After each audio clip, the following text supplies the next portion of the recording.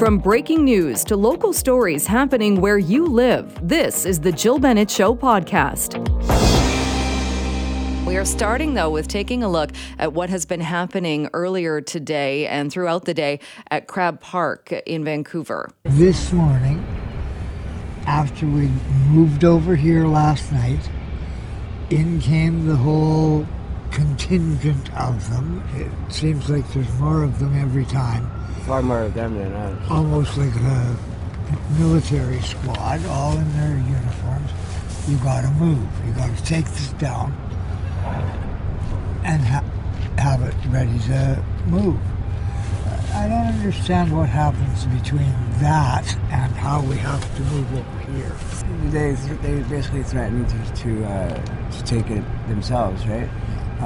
They told us we had to leave this park, and we were told to come here from Strathcona, so, and they didn't talk about a designated spot, and we were over there, and now we're back there again, but there's reasons that not everybody necessarily wants to be in that spot, and I have my reasons, So that was Robert Bruvold and James Thompson, two of the residents of Crab Park. And they were speaking earlier today with Global News. And joining me now is Fiona York, a Crab Park advocate, to talk a little bit more about this. Fiona, thank you so much for making the time today.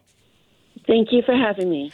So what has been happening? What is going on at Crab Park today? Well, listening to those comments, it's really quite emotional, and it was really very dramatic. There was a very aggressive, escalating, and a massive amount of intimidation and aggressive enforcement this morning. And I would say enforcement of bylaws, but in fact, it's not even enforcement of bylaws because it seems that they're going above and beyond what the bylaws actually say, which is that people do have a right to shelter overnight in every park in Vancouver, and daytime sheltering in the designated area. But from what people are saying, they're actually being told to leave the park. They do have the right to shelter overnight according to bylaws. So it's just a real escalation, a real show of aggression on the part of the park rangers and the police, forcing people to move. This has been happening through this week.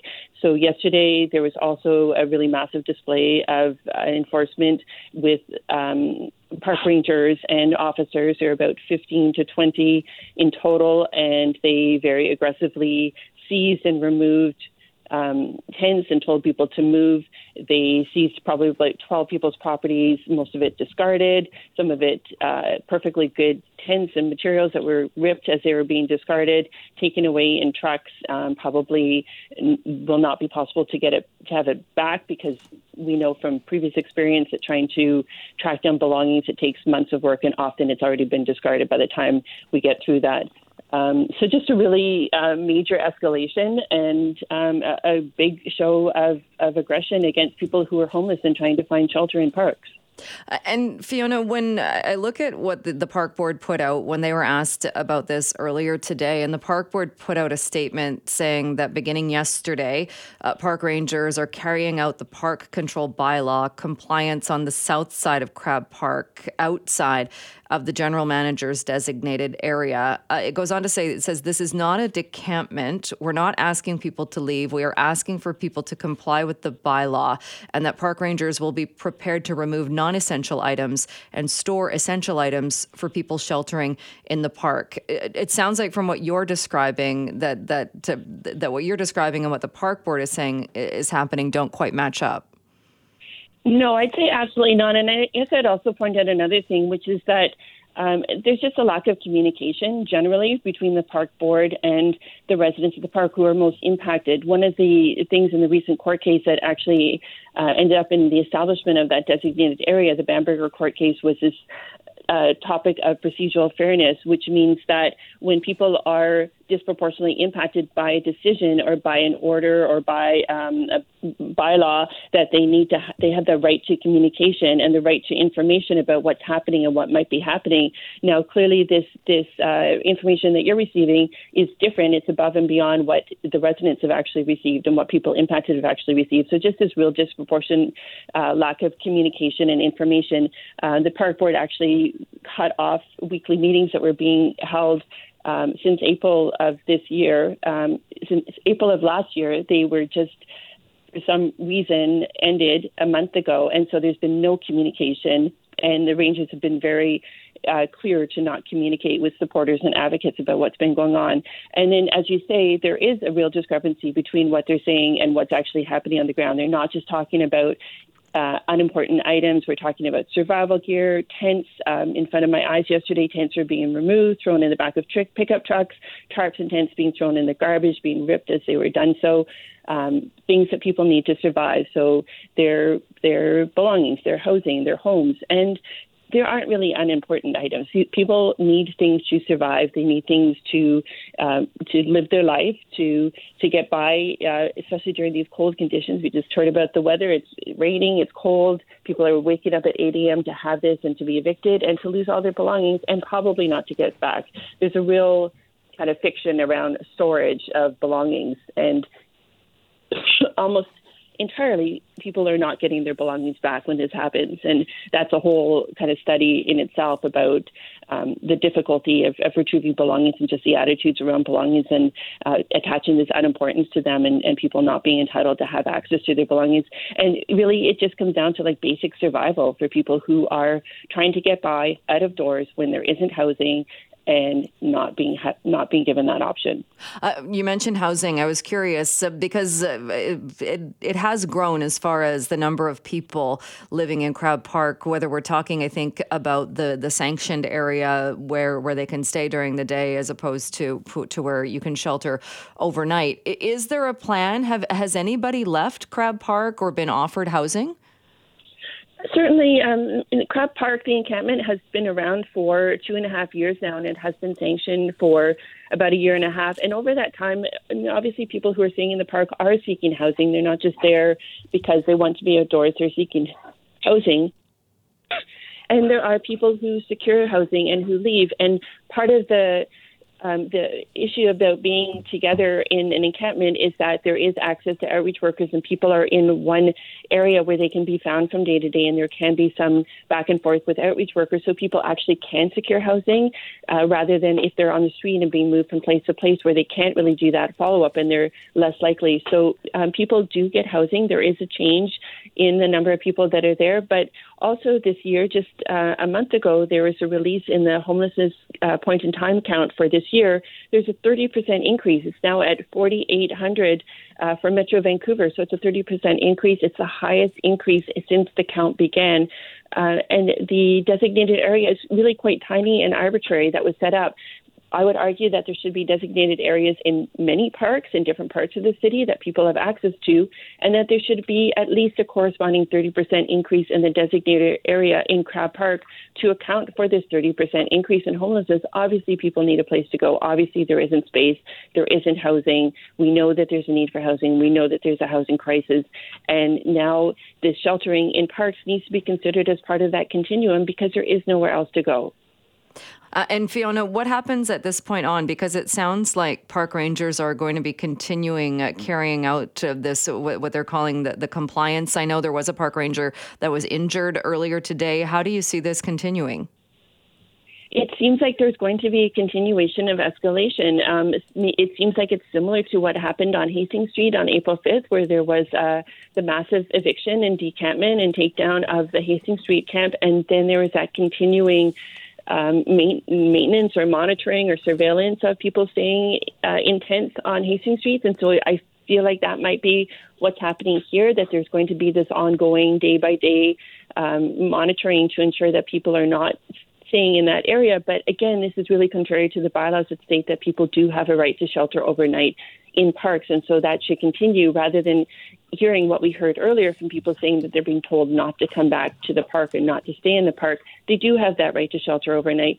They do obviously have the right to stay in the designated area, but really there needs to be consideration that it's too small for the number of people who are homeless.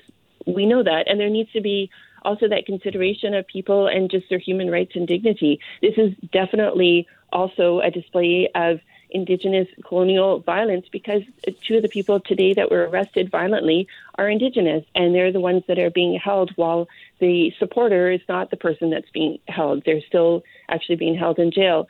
There also, just a month ago, the Federal Housing Advocate, which is the national watchdog of housing and encampments, released an interim report about encampments and talked about there needs to be a prohibition of forced eviction. That's the number one recommendation. This should not be happening. There needs to be respecting the rights of Indigenous people, and ending the practice of using policing and bylaws to evict homeless people from encampments. So this is being called upon on a national level. I think there's a real dichotomy between what's happening on the national level and court cases, which more and more are showing that people do have the right to shelter and are rights holders when they're staying in encampments, and what's happening on this local municipal level with this kind of enforcement.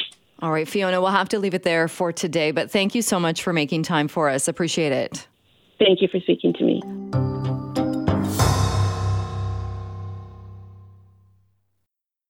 It is Wednesday afternoon, and that means it is time for our weekly travel segment with Travel Best Bets founder and president Claire Newell. Claire, good afternoon. Good afternoon, Jill.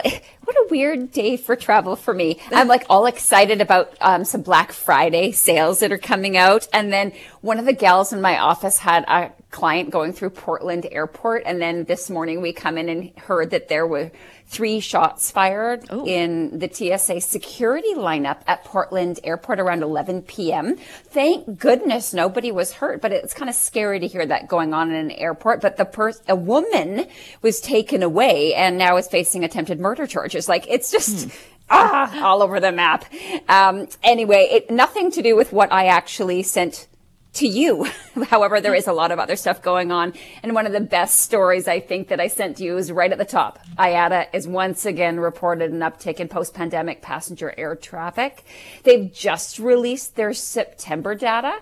They're always a bit behind, but we watch this really, really closely. And September this year rose 30.1% compared to September of last year. I mean, I guess if you were traveling, you would know it. Everything was full, and kind of a carryover from the hot summer Europe season.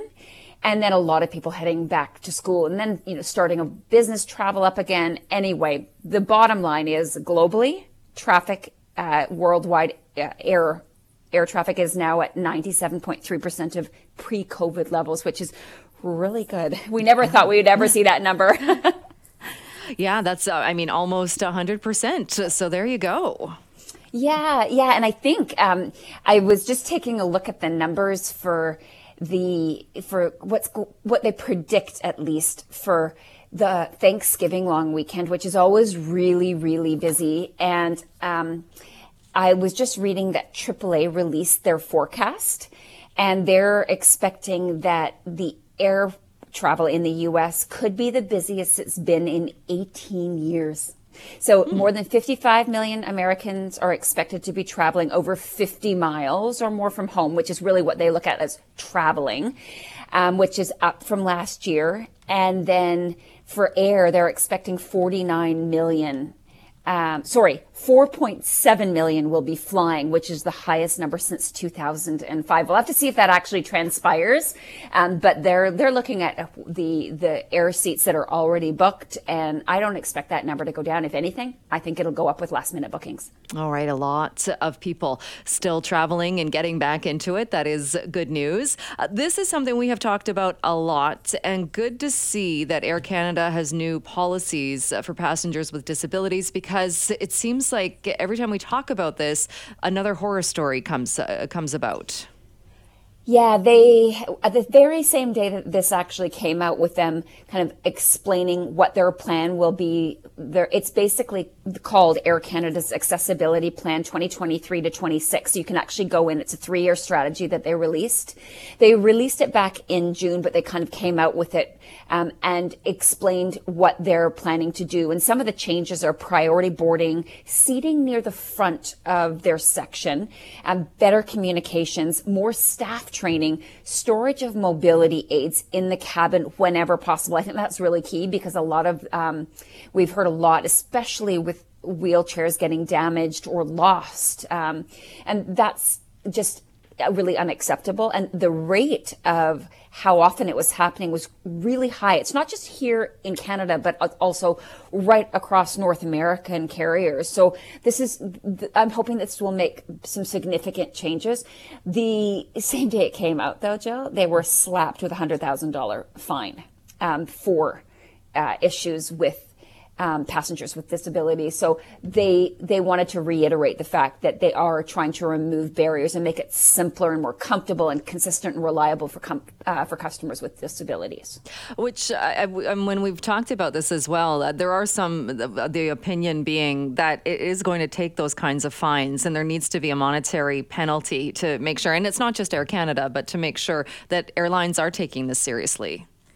Yeah, I mean, if that's your way of moving around in like your wheelchair, it is your lifeline. And so I think you're right. I think it's about time. There needs to be accountability in order to see change. This is good work that they've put this plan in place. Now it's time to like kind of put their money where their mouth is, and hopefully it will actually make change. And let's talk about some destinations as well. We talked a little bit about Thanksgiving holiday travel, how that's going to be a big holiday this year, a big weekend this year. And Claire, we've talked about the theme parks and different things that people know are very expensive, but they can be big trips that you plan. But a lot of them are going to get even more expensive. Oh, yeah, we know. We heard that Disney's going up. I mean, I think it was less than a decade ago, Disney was $99, and now it's like $250 to go in. If you're just rocking up and showing up at the park to pay their one day, and you aren't, you haven't bought them ahead or anything, or don't have any promo codes. So it's very, very expensive. And, it's no surprise. Universal Studios and Islands of Adventure are now going to be more expensive. They obviously have the demand because people are still going. So Universal Orlando theme park raised their ticket prices just again following that move by rival Disney. So single park entrance there will be a minimum of $10 to between $119 to $179. It all depends on the day because it's pricing that is, so it's a minimum of $10 is the increase in the price. Not, you can't get tickets for $10. Sorry if I didn't make that clear. Because it's not that. It's $119 to $179. Park hopper tickets, which is what most people end up doing. 174 to 234, up from 164 to 214. So again, not significant, but if you're multiplying that by 4 or 5, it all of a sudden becomes this huge whack.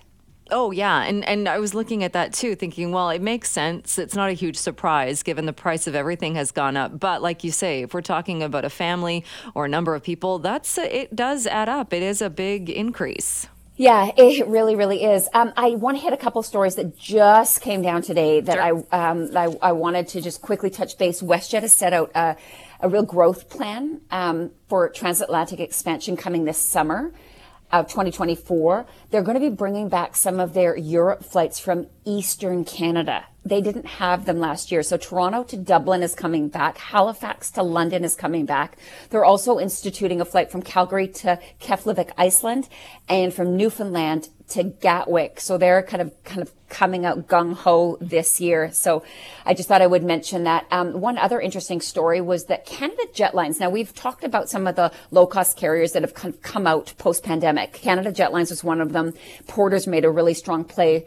They're not as ultra low cost, but they're they've been around for a long time, but Flair and Lynx. But Canada Jetlines has just launched a vacations arm. Most of them are going to be out of the East. But when I mention a vacations arm, here we have Air Canada Vacations, WestJet Vacations, which also owns Sunwing Vacations. We used to have Transat.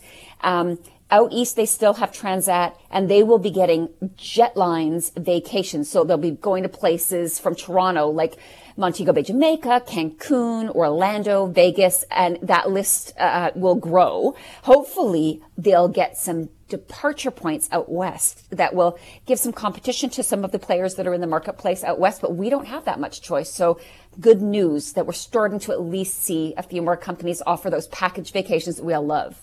I'm glad you brought that up, because I was curious, and even when you were talking about the WestJet growth plan, and yes, they're bulking it up, but like you said, mainly in the east. So does that mean for people here in BC, even if you're hoping to benefit from this, you're still flying through Calgary?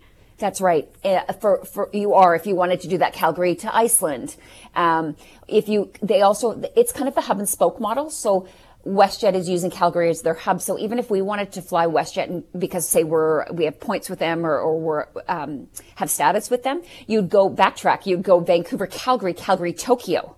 Or if you wanted to take advantage of some of the Europe flights that they don't fly from here, you'd go Vancouver to Calgary and then continue on to Europe. It is, in my mind, because a lot of the destinations in Europe they're not nonstop. They do have a stop.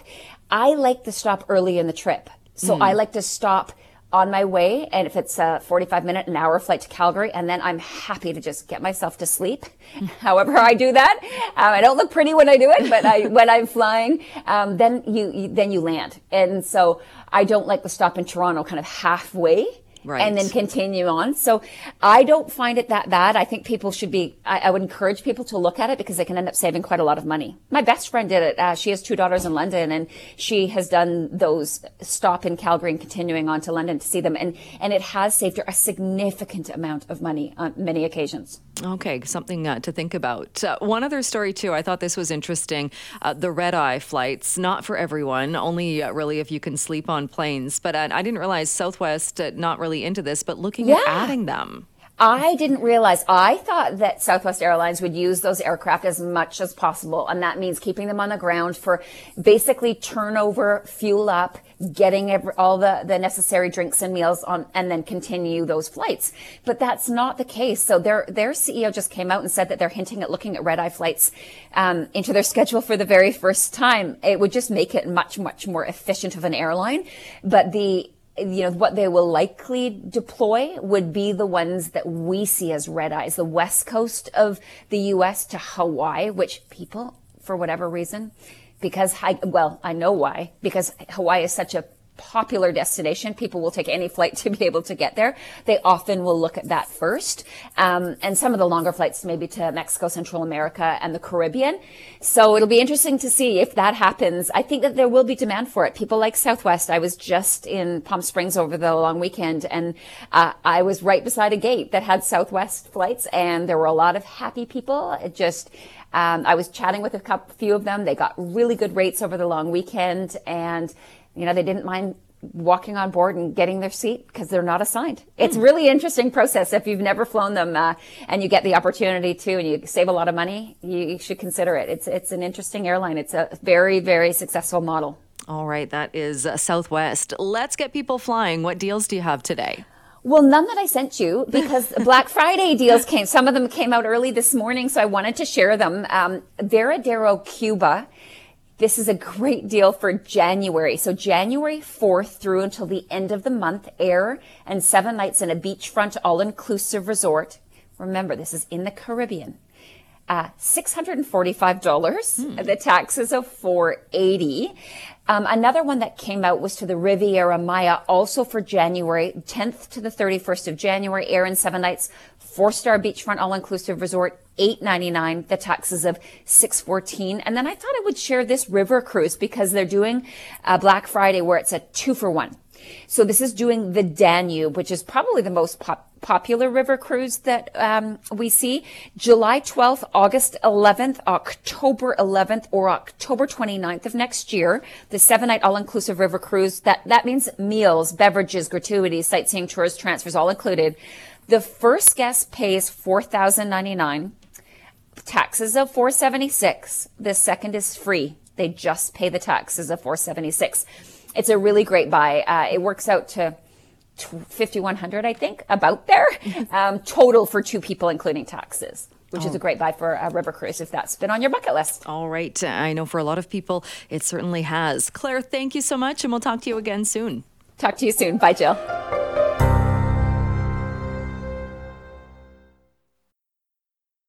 Maybe you have had a dream of living on your own private island, not too far from civilization, but still offering you that level of privacy you can't get at many other places. Well, there are 3 islands that are now for sale. They're not too far from Metro Vancouver. 2 are in the Gulf Islands. 1 is in Cowichan Lake, and it is the price tag that is surprising to a lot of people. Joining me now to talk more about this is Mark Lester, Senior Vice President with Unique Properties with Colliers. Mark, thank you so much for taking some time today. Well, thanks for having me, Jill. How rare is it, or is it rare to have 3 small islands that are all up for sale at the same time? It's not unusual for there to be various different islands for sale at any given time. You know, the BC coast is fairly big, so we can get islands on the Sunshine Coast or islands up in the Discovery Islands or farther north. You know, at the moment, there are the 2 Gulf Islands and there's the island in Cowichan Lake, but that's not necessarily unusual, no.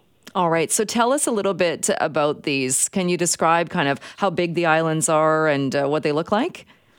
Sure. 2 of these islands are my listings. Another is being handled by an associate here in the office. Fane Island is the larger of the Gulf Island properties that's currently for sale. It's a little under 2 acres. It has a home on it. It has a complete septic system. It has a little harbor with a breakwater in it. It's located just off the east coast of Pender Island, so it's quite accessible, and it's a great location. It's a really nice topography. It's got some nice meadows and beautiful arbutus trees, and really quite beautiful topography. Little Shell Island is another one that I have listed. It's about an acre. It is quite close to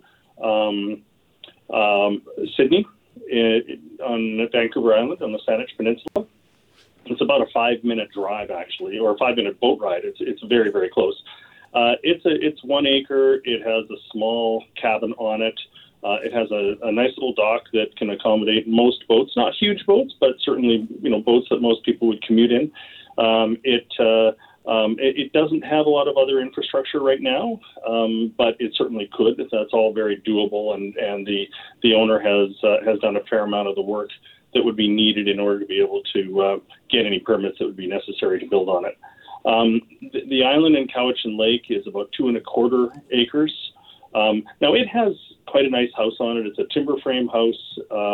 It has a dock, a generator hut, a little sleeping cabin, or what we might call a bunkie. It's sort of on the far end of Cowichan Lake, so it's a bit of a boat ride to get there. But it's quite a pretty little island as well. All right. Well, they all sound really, really lovely. And I mentioned the price. So, and again, it's not as though these are cheap listings, but I think when you think of your own island and a private island with a dwelling on it, people tend to think that it would be much more than this. But am I right in saying that they are all listed at less than $2 million? Yes. Fane Island, the first one I described, is $1,995,000. Little Shell Island is $1,375,000. And Island 7, which is the one in Cowichan Lake, that one is listed at $1,549,000. So, all of these are quite affordable in the context of certainly the Vancouver or the Victoria real estate markets, for sure. Right, because even if you were looking at, say, the Vancouver market, it would be not unheard of for even a modest townhouse to be listed at $1.3 million. Yeah, that's correct, for sure. So a different lifestyle, though. You mentioned how accessible by boat that the islands are, but so I would imagine any owner then you would need to have your own boat. It's not as though there's a ferry service or any other way. That's correct. You really need to have your own boat. You need to know how to, or be comfortable with operating your own boat. People obviously learn. I've sold islands to people who had never boated before, but they learn pretty quickly. And you know what? There's a real sort of unique quality to that privacy that you get, and that sense of owning your own kingdom with a moat around it. That's what people really love about private islands. There's just it's hard to describe, but it's something that there are many people really sort of gravitate towards. And you mentioned some of the services that the islands have. Are there kind of all the comforts that people like as far as power, internet, that kind of thing? Yeah, I've been selling private islands for about 25 years, and when I started, I actually wrote an article called 10 Things to Consider When Buying a Private Island. And one of the things was having a power supply, so shore power or a submarine cable supplying power, and telephone service and those sorts of conveniences. And some island owners had spent a lot of money to put these services in. Now, off-grid systems are really sophisticated, and you have things like Starlink or Smart Hub, which is a TELUS product, or just cell coverage that gives you great telephone and internet. So you can be off the grid with a really great power system, rainwater collection, and you can live just like you're living in the city. You can have a washer and dryer, a dishwasher, anything that you really want, powered by the sun. And you mentioned the whole idea of wanting your own kingdom and that privacy. What about the isolation, though? It's not as though you're heading down to the pub at any point, really, or going to the grocery store. You would have to plan those things out a lot in advance. So is it a level of isolation that maybe people may need to make sure they're really, really aware of? Well, owning a private island isn't for everybody, and that's one of the first things that I'll say to somebody when they're looking. And I've had conversations with people and said, an island isn't for you. This is here's an alternative, but but an island isn't the right purchase for you. But it is those people who really value that isolation. But you're right. You can't go to your neighbor to borrow a cup of sugar or a couple of eggs. You need to remember that you're bringing those things. Your building materials have to be brought on, your fuel to be able to power your generator. All of those things you need to bring onto that island, and then you need to take your garbage off. But what you get in return is it's really hard to describe because. And I often refer to recreational utility, and recreational utility might be different for different people. Some people love having neighbors and love being part of a community. Other people love that privacy and that isolation. So everybody's different. All right. And when you were getting people interested or with the listings, and again, there would still be a price, I think, for a lot of people. They don't have that amount of cash just sitting around. Is it like a house in that can you get a mortgage for an island? You can get a mortgage for an island. Mainstream lenders have perhaps a tougher time understanding private islands. If you're buying a house, for example, you might be able to get 75% of the purchase price in a mortgage. You're typically not getting that with a private island. But most private islands are purchased by people who don't need to finance, and so it's not as big an issue. So. I typically don't run into that as being an impediment to people buying a private island. But it is possible to get financing. It's just more challenging than it would be a house in the city. All right. Do you know why the current owners of the islands are selling them? I can speak for the ones that I'm handling directly. One of them, the folks live offshore. They live in Europe, and they just don't get to use it to the extent that they used to, and so it's time to pass that on to somebody else. The other one, the owner simply has other priorities, and I think island owners really do see themselves as stewards of unique real estate, and people really like the idea of passing that stewardship on to somebody else who is going to value it as much as they did. But I think when people get to the point where they're not able to utilize their islands, spend the time there and really enjoy them, it's time to pass it on to somebody else. Well, and there are 3 opportunities if people are in the market for their own private island. Mark, we'll leave it there for today, but thank you again so much for coming on the show. My pleasure. Thanks for having me. Thanks for listening to the Jill Bennett Show podcast. Can't wait for the latest episode to drop? Tune in to the Jill Bennett Show live from noon till 3 on 980 CKNW. Have a question or comment? Send me an email, jill@cknw.com. Thanks again for listening.